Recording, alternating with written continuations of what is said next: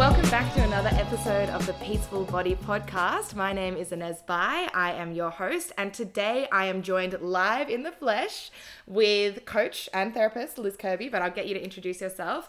We are going to be talking all about the difference between coaching and therapy. We're going to be talking about how to know what is the best fit for you. We'll be talking about our own journeys with our relationship with food and body image, and then talking about different coaching principles and approaches, I guess, that we have in our own lives.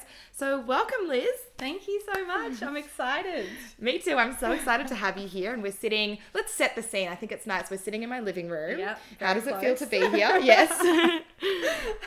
It's so nice. It's so nice to walk into someone else's house as well. And I know. What a crazy time that we've been living in. Well, You're very welcome to be here. Thank you. Do you want to give a little intro to who you are, what your passion is, and what you do? Yeah, sure. So, my name's Liz and I am a coach and a therapist. So I currently work at the Indigo Project 2 days a week, which I absolutely love.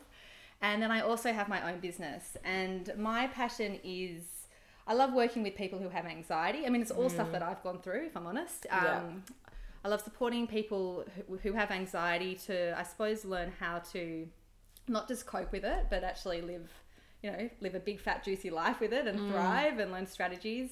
And I also love working with the perfectionists, the self-help junkies, people who are constantly, striving to live a better life and kind of missing the moment and living by rules and shoulds and just connecting them back to, who it is that they are, how they want to live, as well as, the food and body stuff, which you also do. So it's a bit of a range of what I work with, but there's definitely commonalities in all of it as well. Yes, absolutely. And something that we spoke about earlier on when we went for our walk a few weeks ago was how whenever clients come to us, it's never just about food or body, right? And it always boils down to like a core self-limiting belief. Yes. So do you want to go through some of the common themes that you see running with all of your clients that you feel are struggling with anxiety, struggling with perfectionism? Yeah. I mean, that's things that definitely I have struggled with in the past as well. And I know that people who listen to the Peaceful Body podcast will be like, yes, this is exactly what I need help with. So run us through some of the common themes that you find with your own clients and I think like the common theme, even food and body and disordered eating, it really is linked to anxiety disorders. And I think a common theme is that belief of I am not enough. One which, and in some ways it's so comforting to hear that everyone has this belief in some shape or form to different degrees. But the beliefs that really, come up in my coaching sessions or therapy sessions are I am not enough or I am not lovable. And then it just becomes, and I think what's tricky is we can adopt these beliefs so young, and then we live in a culture that kind of perpetuates it. Like everywhere you look around, there's, ads and magazines and everything telling you that you could be more if you earn more or look like this or, capitalism, right? So it's like constantly fed. Yeah. And so, I'd say that's probably the main belief. And I resonate. That is a belief I still work with. I definitely doesn't control my life anymore. But that's one I think I'm passionate about because I feel that too, Absolutely. And it all stems down, if we think we're not enough, then we think, oh, well, once I get the body, then I'll be enough. And that's the key. When in reality, even in my own journey, when I was skinnier and I lost a lot of weight, it still never felt enough. And so you're constantly on this treadmill, this never ending treadmill of thinking, well, just a bit more weight or just a bit more restriction or just the next kind of goal. Yeah. And so where do you feel like for you that belief, can you think of like a moment in time in your early stages or, in your childhood maybe, do you feel like there was a moment that you can kind of pinpoint down to where you felt there was like that sense of not enoughness? Do you know what? I think it can be tricky to pinpoint a moment. I do remember in terms of body image, a moment when I was 7 and I was in a midriff top and I just had no concept of my body. My body was just a body at that point. And I remember my grandma touching my tummy and going, oh, like some sort of, I don't know what the exact words were, but I remember the feeling of shame. My tummy's just been touched and the kind of implication was that there was something wrong with it. And that was the first time I really felt shame in my body. And then in terms of the not enoughness as well, I have memories. I lost my mum when I was young. And I think, often a common belief that kids can take on, especially if they're little and they lose someone, is that it's somehow their fault. And I do have a memory of a nanny leaving, because we had nannies that helped look after us. And I do have a memory of one of them leaving and me thinking, if I was better, they would stay. And so there comes like, hello perfectionism. I am going to become the best person I can be to avoid any future pain of people leaving, basically. Yeah, I mean, I can only imagine how much of a profound impact that would have had, because when you're young, that's just how you make sense of the world, right? You don't think, and you take everything really personally as well. It's like, oh, that person's left because something that I have done, Totally. right? And we're egotistical when we're young. Like often I'll say to clients, like if they've grown up in an environment maybe with their parents fought or I don't know, maybe their parents weren't very good at supporting themselves, supporting them with emotions. It's way scarier. Which is everyone. Yeah. I'm trying my hardest with my kids, but, it's way scarier for a kid to believe that there's something wrong with their parents than that there's something wrong with them. Wow. Because your livelihood, your survival as a kid depends on your parents. And so a way more protective belief actually is, oh, I'm the problem because I'm like, screwed if they're the problem, I need them. And so, it's kind of in a funny way, not a mistake that we take on these beliefs. It's like a survival technique almost, isn't it? Yeah, exactly. Oh, wow, that's really interesting. I've actually never heard it described in that way. Yeah. And so how do you feel like then if we have that sense, I guess what have been some of your own practices in feeling like you're more than enough or that you are worthy? Because in my own life, what I really used to do, and I actually did the self-worth masterclass, I ran a free masterclass last night, and I spoke all about how you're inherently worthy, right? But sometimes when you've had experiences as in your childhood, as everyone does, it makes you feel like you're not enough and you think that you're the problem, then you start to outsource your worth to certain situations or certain people staying there. And it took me a really long time to understand that it didn't matter kind of like the actions that I took or if I made a mistake or if someone didn't like me, I could still be worthy regardless. And for me now, like that's a very empowering place to be. It's taken a lot of considered work to get there. So how do you feel like you, within your clients and within yourself, you've been able to build that sense of like, you are enough the way that you are? Yeah, it's such a big question. Isn't it? Yeah, the big sub. It's such a good question. And I do think it takes time. I'm trying to think what it was for me. And I can't pinpoint it. Like you say, it was a lot of different things, a lot of different work. Absolutely. In terms of the food and body, it was learning about diet culture, I think, and immersing myself in new worlds of body positivity and really questioning, like, do I think that their worth is any different just because of their body, their body size? And so then why am I thinking that about me? And something which was really powerful for me was, because I had a pretty mean inner critic, and I got a little picture of myself when I was little, like 3 or 4, and I'd ask myself every time I was mean to myself, because I love that little kid, and this might not resonate with everyone, but I adore her. She's so sweet. She's so innocent. And whenever I was mean to myself, or I'd have those, thoughts about myself, believing I'm not enough, I would say to myself, would you say that to her? And it was such a powerful practice for me, because over time I realized there's no way I would, talk to that person like that. And I suppose that's part of the therapy work I do as well, of like reparenting yourself and giving that little kid who believed that she wasn't enough in that moment the love or whatever she needed in that moment to heal. And it is a process. I'm not sure if that answers the question.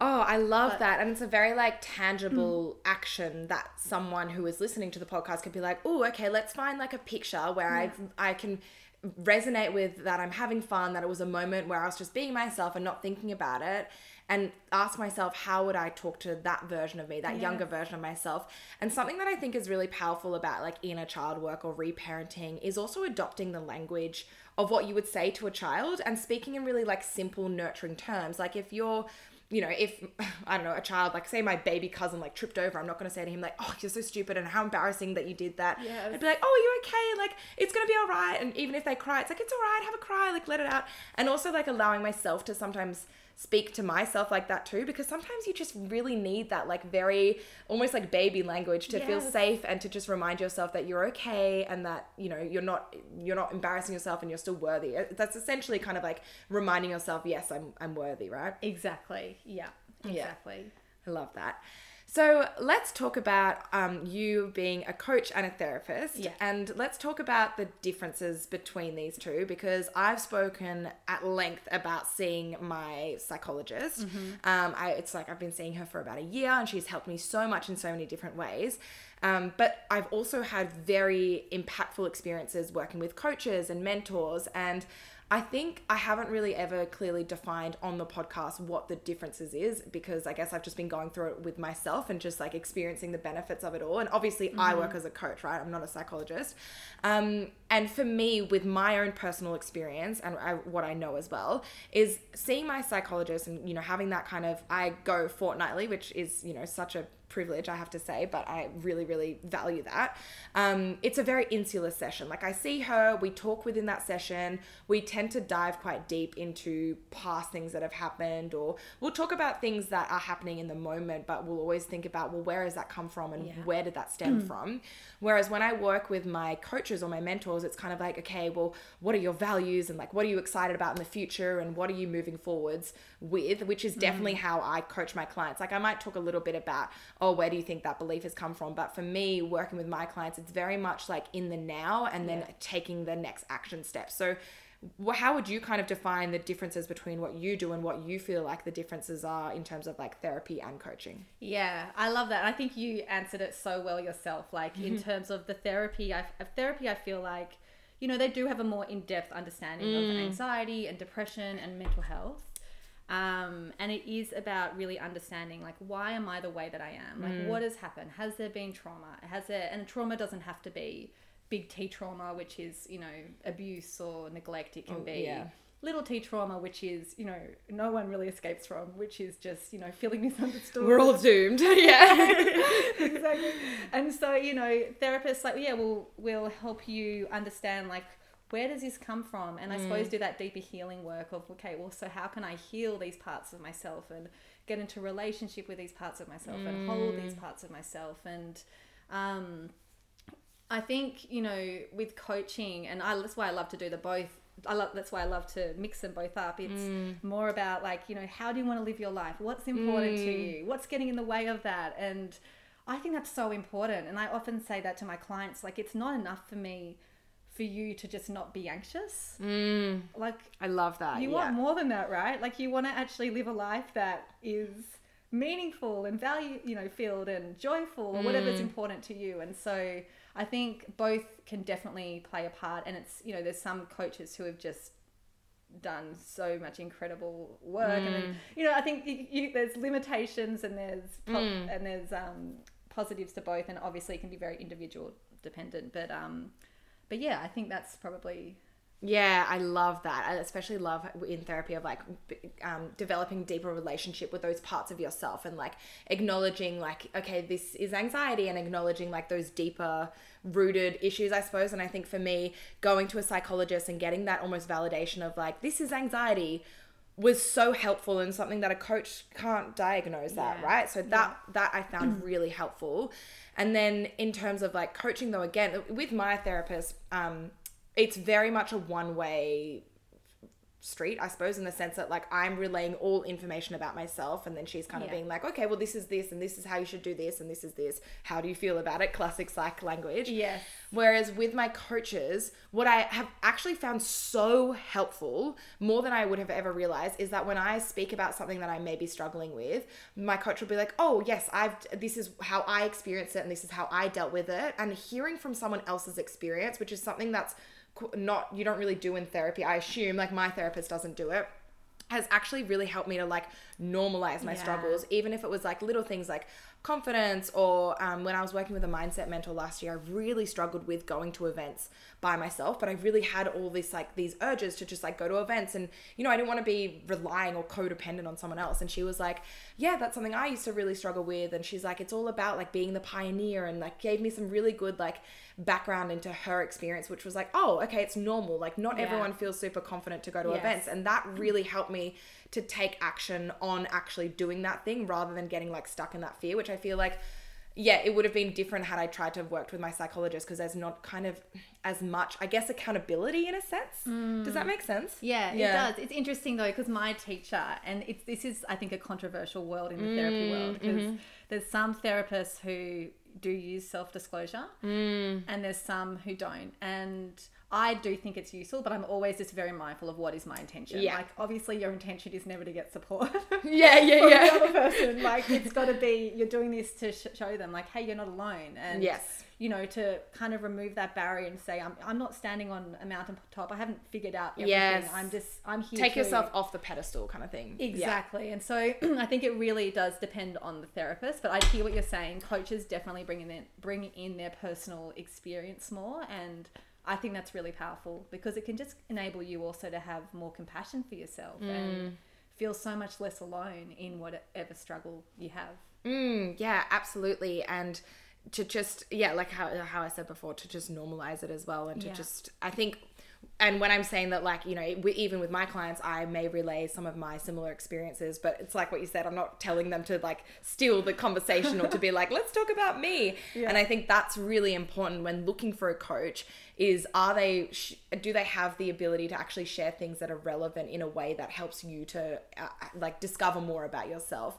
And that's the difference between having a coach and like just complaining to a friend kind of thing, you know what I mean? Because when you talk to a friend, then sometimes they're like, oh yeah, I deal with that too. And that's different, again, on another kind of level, because they've injected their biases and they're not trained to listen in that way. And you know what I mean? Yeah. So what would your advice be for someone that feels like they're maybe a little bit stuck? Maybe they just feel like they are not living up to their potential. They feel like they are constantly like doubting themselves. What would be your recommendation for like their next move if they know that they want to get support, but they're like, how do I find a psychologist, or how do I find a coach, and which one is better for what? Yeah, it's tricky. I suppose, like, going back, if it is more like you know that you have like mental health challenges and, you know, you want a deeper understanding of that, then I think that's when therapy is really important.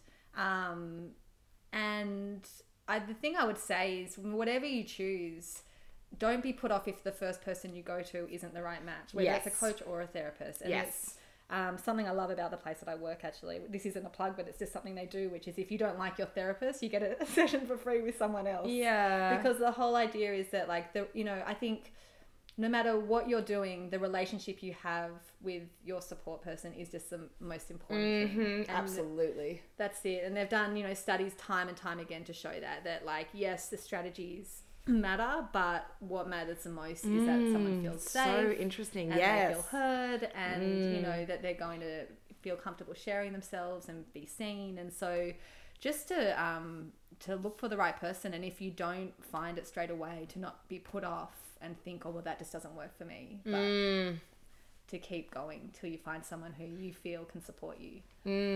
Yeah, definitely. And something that was so interesting for me, like when I first went to my psych, I didn't think I was like anxious. I was just like, and I've spoken about this quite a lot on the podcast, I just thought I wasn't like sleeping enough, or like I was like, oh, once I earn more money. So I guess, like, can you give us some, and I was so lucky that a friend said to me, I think you should go to therapy. And I was like, oh, really?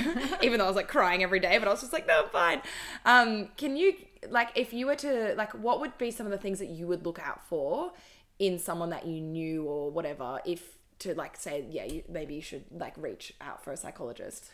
Yeah, I suppose like what you said, like if you do find yourself crying a lot, losing motivation. And like, I think the tricky thing is that some of this is really normalized again in our culture, which isn't, and what I mean by that, it can just feel normal to be feeling really anxious all the time. Yeah, and it can almost be celebrated. Like, we're high functioning and we do so much and we multitask and we're so busy and burnt out.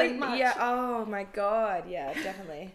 So I think just knowing that there is more for us than that, and, just if you are finding yourself overthinking a lot, ruminating a lot, finding it difficult to switch off, intense worry, I mean, they're all good signs that, maybe some additional support could be really useful. Oh, yeah. To that intense worry. Yeah. I was so intensely scared that my business was going to fail. At the time, I'd been running it for about 14 months maybe. And it wasn't that I thought, it's so weird when you think about your mind, because it's not, I didn't think it was like something that could happen. I was like, it's gonna fail. Yeah. And I just thought that was like the reality. But it wasn't the reality. It was just what my mind had led me to believe. And so to have someone to, you know, give me that nudge of like, maybe you should see someone, and to go there, and her being, my psych being like, it's not, what proof do you have for that? And it was like, whoa, I had really convinced myself that the worst outcome was going to happen. And it just takes that like external support to kind of give you that perspective, doesn't it? And I think really like one of the most powerful things is realizing that your thoughts are not facts. Like that they are not facts. Your feelings aren't facts, and that we can actually learn to question them and have some distance from them, and we don't have to believe everything that we're thinking. Yes. This is a lesson I continue to learn as well. Like I always think like, okay, I've overcome my food issues. I've overcome my body image issues. I mean, you know, but that's kind of like a daily thing, especially being a woman. I feel like your body's just constantly changing. Or like, you know, and then it will be like, okay, well, I've overcome my fears of failing in business. And then it's like, oh, well, okay, well, then the next fear. And it's always just kind of reminding yourself of things, like your thoughts aren't always real. Like not everything that your mind thinks of is a fact, right? Exactly. So, and then what about coaching? Like, how do you know if you're ready for a coach?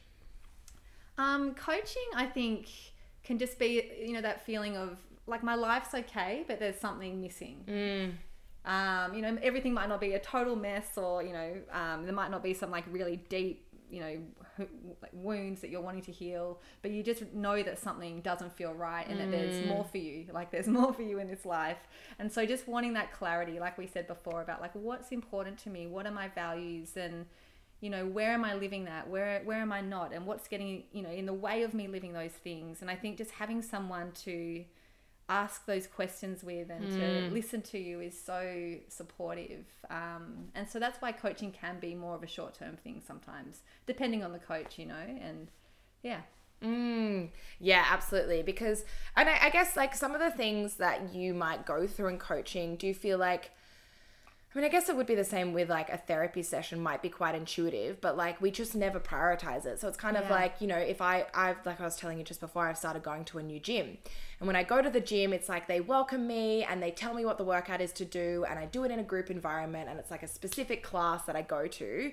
And I could do that all on my own, but it wouldn't be as fun. I wouldn't be as inspired. I wouldn't have that like community aspect to it. And I probably wouldn't be able to like work as hard. Not saying like, you know, I'm a big advocate for like not pushing yourself extremely hard. I don't even like working that hard and exercising anymore. But like, it just feels more satisfying because I go. And I would say some of the things in coaching, I guess, would be very intuitive, but because you've never had someone to like dedicate that time and energy to you and be like, yeah, you're worth doing this work on yourself, you never get round to it. Would you agree with that as well? Yeah. And I do think there's something powerful about someone sitting across from you, or, you know, and asking you those questions that you just wouldn't think to ask yourself. So it's definitely deeper doing it with someone else than if you do it on your own. Absolutely. Like, I've just invested in a new coach as well, and I was talking to her about like my new program that I was running, and like I was really excited about it, and I was like, you know, but what if other people aren't as excited about it? And I coach this to my clients all the time, and I know what I would respond to that. Like, of course they will be, but just have her say to me like, you are so good at what you do, and like, you're worth it. I was like, oh, I just needed to hear that, you know? You just need that support sometimes. Yeah, exactly.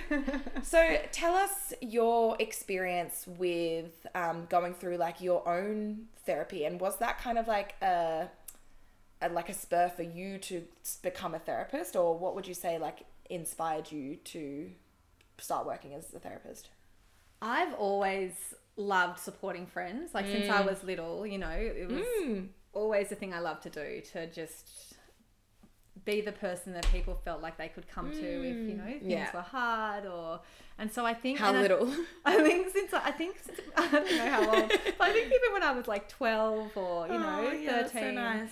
And I'm sure it has to do with losing my mum. Just that, you know, I think when you have had suffering in any form in your life, it does open you up to being more compassionate and sensitive and more sensitive. And so, you know, that can be one of the gifts of that. And so I think I've always been drawn to that world. And, you know, I mean, I've had on and off therapy but, you know, in different forms, sometimes like with meditation teachers, sometimes with psychologists, sometimes with coaches. But since I was, in my 20s, I would say. And yeah, I struggled with food and body a lot when I was younger. And so that's originally why I went to therapy, to really try and get support with that. And that was helpful to an extent, but actually it was my meditation teacher who I saw in Melbourne for years, who I have to say, no training in therapy, but was the most helpful, transformative, and my acupuncturist person that I saw. So it's interesting. Yeah, I love that. And I think, like it's what you said, you're going to need different modes at different times as well. And I will work with all different kinds of teachers. So tell us, what was like some of the most, I guess, like memorable lessons that you got from doing the meditation training, and like what was so good about acupuncture? So the acupuncturist, he was amazing. At the time, I had struggled with so many gut issues. I traveled in South America, and it was really, it was really messing with my head, because I also had disordered eating, and it was just a mess. And I had this real belief that I was not okay, like that belief of I'm not okay, but deeply, like not just physically. Yeah. And he just had a way, and it wasn't in a dismissive way, of just repeatedly telling me, you're okay. Yeah. You're okay. But in a way which was so nurturing. And eventually I just started to believe it. Oh, I'm okay. Yeah. And of course then the healing starts to happen, because you believe it. And I'm believing. And with my meditation teacher, she was the first person I spoke about my binge eating with. And I had so much shame around that. Like, I just had not been able to get the words out, and it was so hard for me to get the words out even to her. And it sounds really crazy, but she injected humor into the conversation, and we ended up, like, it's something a therapist probably would never do. They'd be told to do this is not how you should be with a client when they disclose this. But she did this action, I won't be able to do it justice on the podcast. Yeah. We were laughing our heads off, and it really, it was such a beautiful moment in me, no longer feeling so much shame around this behavior that I could barely get the words out to say. And I was so grateful for her really unconventional, very intuitive way of interacting with me about that. Oh, I love that. Here I am talking about it very openly all these years later. Yeah, I love that, because, and such a key part of healing is being able to, that's the essence of being vulnerable, isn't it? Of being like, this is what I'm struggling with and I'm really embarrassed about it. And the longer we keep it hidden, the more it just like festers away, and we then lose so much energy in trying to keep it hidden all the time, and being worried that other people are going to find out about it. So to be able to have that space of like speaking about it in itself is already so healing, isn't it? Because you're like, I'm struggling with my binge eating, and I can definitely relate to that as well. Like, I guess for me, I never worked with not never worked with, but like there wasn't like a pivotal moment with like a coach necessarily. I think I just learned a lot from her eating habits and how she kind of like recommended me to eat. But the thing that really sealed the deal for me with my relationship with food was actually posting about it on social media. And so I would talk about it all the time. And the more that I spoke about it, the more that I was like, this isn't anything to be embarrassed about. And people related to it. And I was able to really own it. And I was able to write my own narrative around it, instead of being scared that like people would judge me about it. People are going to judge you about it regardless. And so that was really helpful for me. And so something that I do within my group programs now, when I'm talking about body image and food and our eating habits, is let's speak about it within this group scenario. Like, this is literally the safest space you will get to speak about it, because I know every single one of you struggle with it. So speak about it. And it's always going to feel nerve-wracking, isn't it? Like, it's always, you never feel comfortable when you're saying something for the first time. It just feels so like you're out of your skin and you're like, ugh. But that's the pathway to healing, right? Yeah, 100%. Like, I feel like shame just keeps it alive. Like, that secrecy just keeps whatever you're holding just growing. And I think the best thing you can do is share it with people who you do feel safe with. And as you say, like, it gets easier, and eventually you realize, oh, that's not such a big deal, and the judgment become, you judge yourself less, and the compassion comes in, and that is when we can heal. When we drop the judgment, which is often, shame is so wrapped up in judgment, and we get curious and become and are compassionate to whatever we're going through. And I think we need that so much if we want to move through. And these habits. Absolutely. So how can we be more compassionate to ourselves? I think a big one is first noticing how you are speaking to yourself. I think for me, if I'm honest, I didn't even know that I wasn't compassionate to myself because I thought my inner dialogue was just me. Like, that was just fact. I don't know if that makes sense, but it's like, totally. I don't have an inner voice. Like, Yeah. This is just fact. fact. This is Like, just this how is it is. Yeah. Exactly. Totally know what you mean. And so I think realizing for me, oh my gosh, that's not the truth. Like, that's not, that is just my inner dialogue, and it's really harsh. And starting to question, whoa, would I say that to a friend? And if I said that out loud, what would someone I love think of that? And so I think with self-compassion, a big thing for me initially was just acknowledging I wasn't ready to come in with the, oh, darlings, which eventually I got to. So initially it was just acknowledging when things were hard and just going, oh, yeah, right, this is hard. This is a hard moment, because I didn't even give myself that kind of grace initially. I just thought I should be able to get through everything and, nothing's a big deal. I should cope better. I should cope. And then I think it moved to, sometimes putting my hand on my heart and just being like, oh, love. Beautiful. Oh, darling. If I felt anxious, that's often what I do, hand on the heart. Oh, hun, like you'd see the kid. Oh, it's so nice. It's making me feel a bit emotional. Yeah. So nice. It's really nice. And yeah, I think asking yourself, what would I say to a friend if they were going through this? If they told me this, what would I say to them? And then starting to give yourself that. That is so beautiful. Yeah. It's so nice. I'm like, oh, I really felt that. I was like, hun, it's okay. Yeah. And just validating your own experience, isn't it? Of like, yeah, you get to feel this, and like, just because maybe you perceive someone else's life to be harder than yours doesn't mean that you don't go through your own personal experience. That's something I always have to remind myself and my clients, because people are always saying like, why can't I be more grateful? Or I shouldn't even be struggling with this. Why is this so hard for me? And it's like, questioning that's not going to make it easier either. And because life is hard. Like, this is one of the things I wish I could go back and tell my 20-something-year-old self. You're not doing anything wrong when life is hard. Like, life is hard and it's beautiful, and we can be grateful and struggling at the same time. Like, it's not one or the other. Yeah. Yeah, I love that.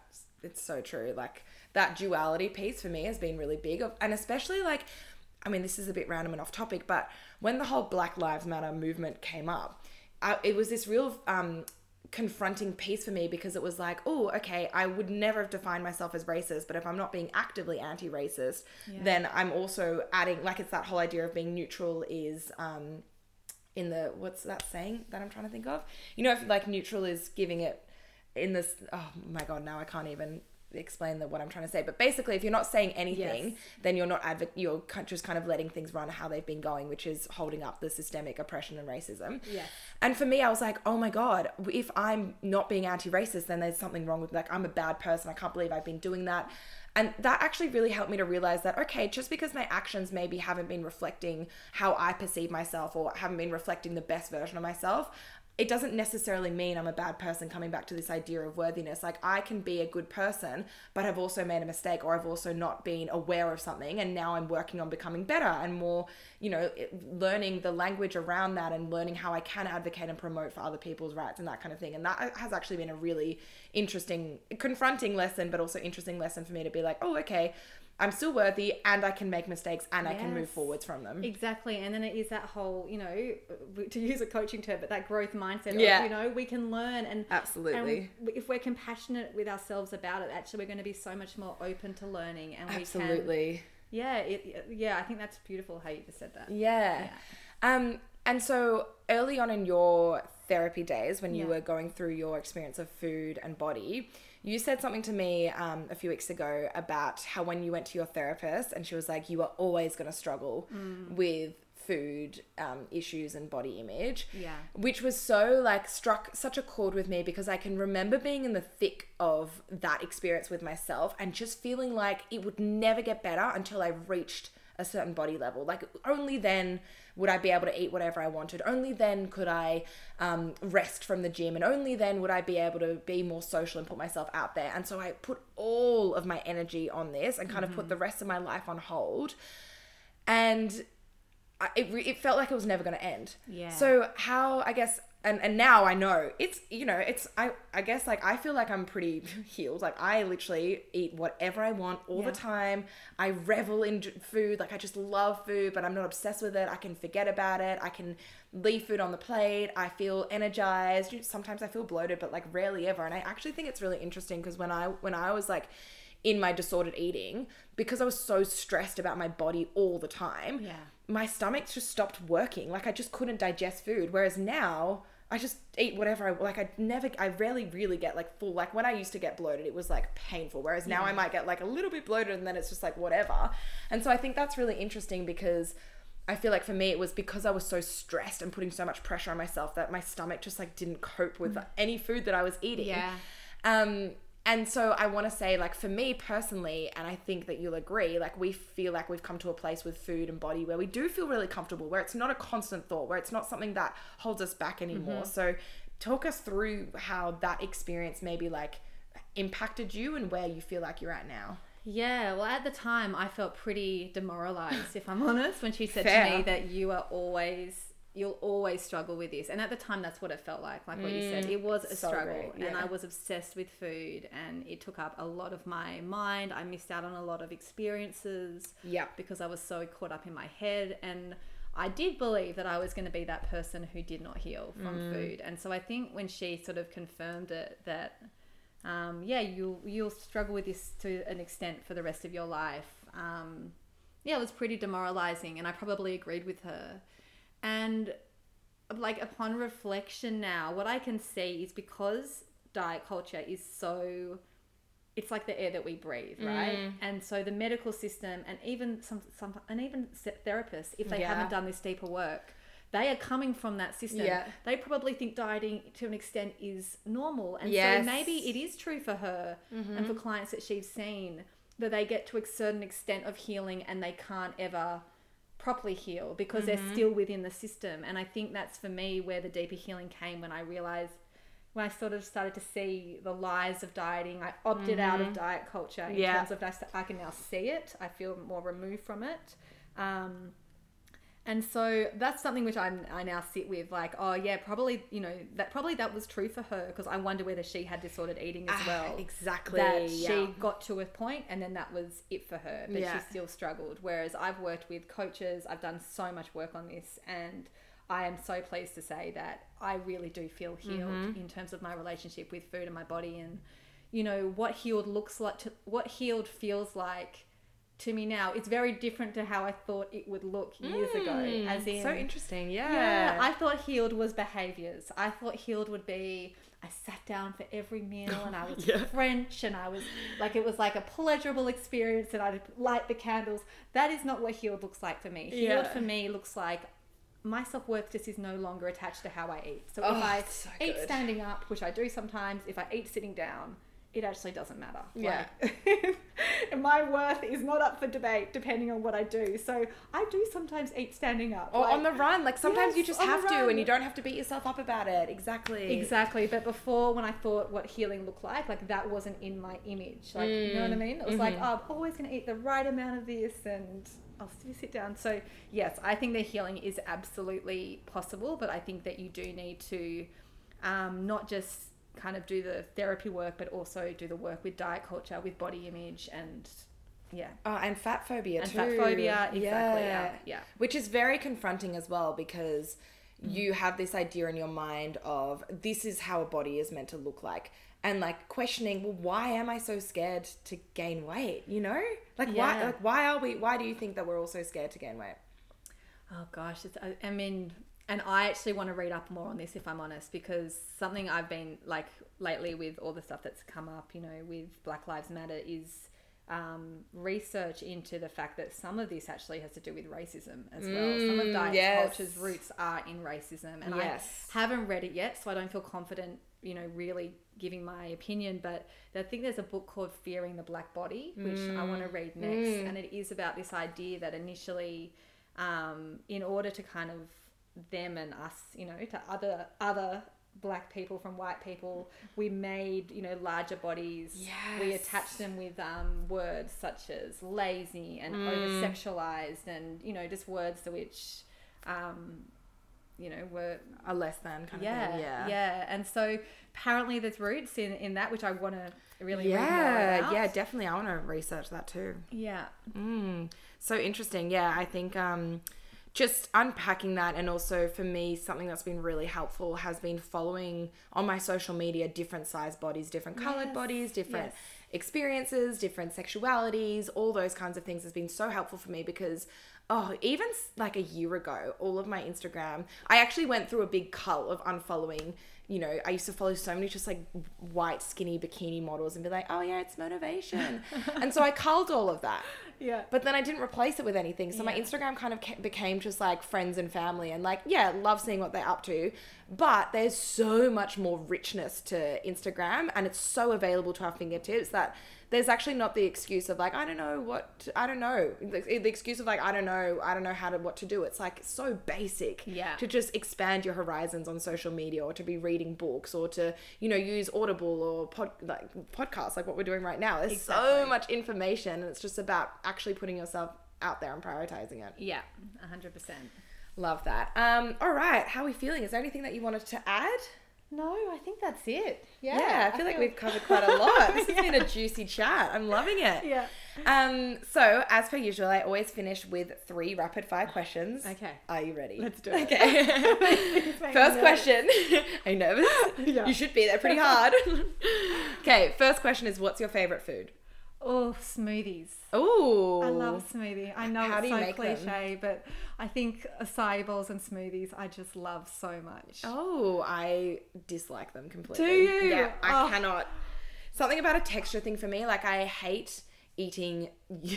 This is so specific, but I hate eating like yogurt with nothing in it, or just drinking a smoothie. I don't know, it just doesn't vibe with me. I love the cold. I know it's yeah, see, everything about that. I love ice cream, but it has to be chunky. Yeah, right. Yeah. There we go. Like some good Messina. See, food, because other food comes and goes in my life, and look, I'm not drinking very many smoothies at the moment because it's really cold. It is really cold, yeah. But when it gets hot again, I just love a good smoothie. Like a chocolate peanut butter.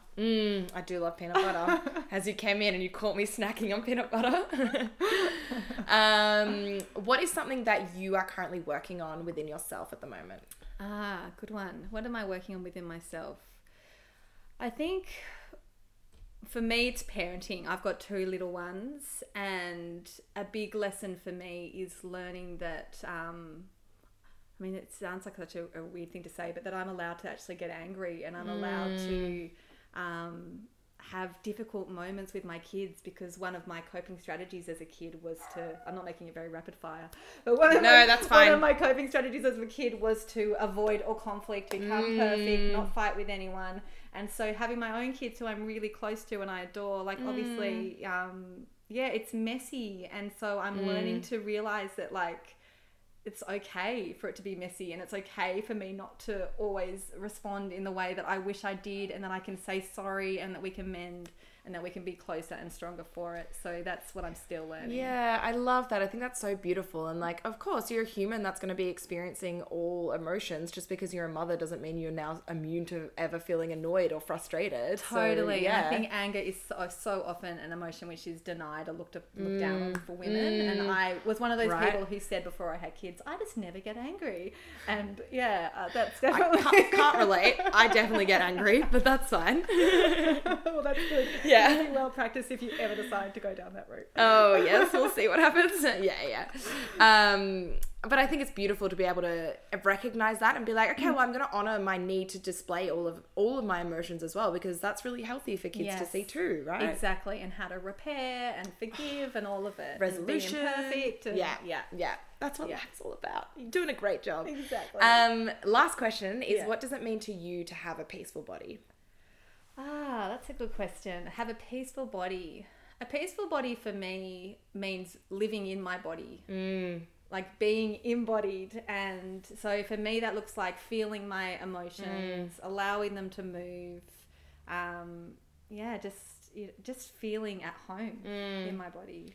Do you have a way of like feeling your emotions? Because like often, sometimes I'll get my clients to be like, well, how does that feel within you? And I want them to kind of tap into their bodies. Yeah. And I'm surprised, but also not surprised, because even like 2 years ago, I wouldn't have known how to have done that. Oh, yeah. And so I've got some strategies that I will take my clients through. But what are some of your favorite ways to help you get in touch with your bodies? Because we're so disconnected from them, aren't we? And it does take time. And I think this is where working with a coach or therapist is amazing. And that's absolutely where I learned it, because I did not know how to feel my feelings.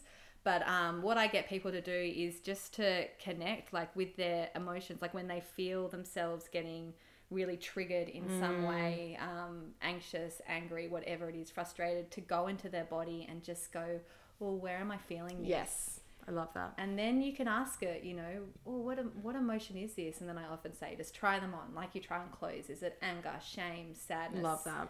Or anxiety? So just even those 4: fear, sadness, anger, shame. And often one will resonate. And then you can just hold it like you would like a kid. You know, you could ask it a question like, what are you needing? Or you can just hold it like, you're welcome to be here, fear. Yeah, I love that. That's beautiful. Yeah. Perfect. That's in a nutshell. I love that analogy of like trying it on like clothes as well. And I think also that reminds you that like when you put on clothes, it's temporary. It's not like you're with that for life now, or that defines you necessarily. Like put it on for a while, acknowledge that it's there, take it off once you're done, kind of thing. Like not, you know, I think sometimes we get so stuck in this mindset of like, it's permanent. I'm always going to be like this. Yes. And that is the biggest barrier to feeling them. And so just absolutely. And the more that we learn to sit with emotion, like what is so powerful is that we learn that they naturally move, and that we don't have to like false positivity our way to a next place. We'll just naturally feel different, but we only can do that if we allow it to move. So it's one of my favorite things. Yeah, absolutely. Yeah. And like what I was saying before, like I definitely used to get a lot more angry, but only because I never used to feel my emotions. So I'd always push them to the side, and then something so like seemingly small would happen and I would just like erupt, because it caught me off guard. So now like feeling my feels, it means that anything that does happen, I'm coming at it from like a fresher perspective, like most of the time. Depends how I'm feeling. So how can people find you if they want to maybe work with you or just find out more about you? Do you want to kind of, let us know? So Instagram, I'm Life Unfiltered Coaching. Cool. Or I've got a website, which I'm pretty sure is lifeunfiltered.coach. We'll put it, we'll link it in the show notes so you can send me the dates. Yeah, I've got 2 of them with us. But yeah, so, but yeah, that would be the best way to get in touch. And I can, obviously, as I said during this podcast, it's so important that you connect, and so I offer free 30-minute consultations just to make sure that it is the right fit. And so happy to chat. Perfect. Thank you so much. Thank you so much.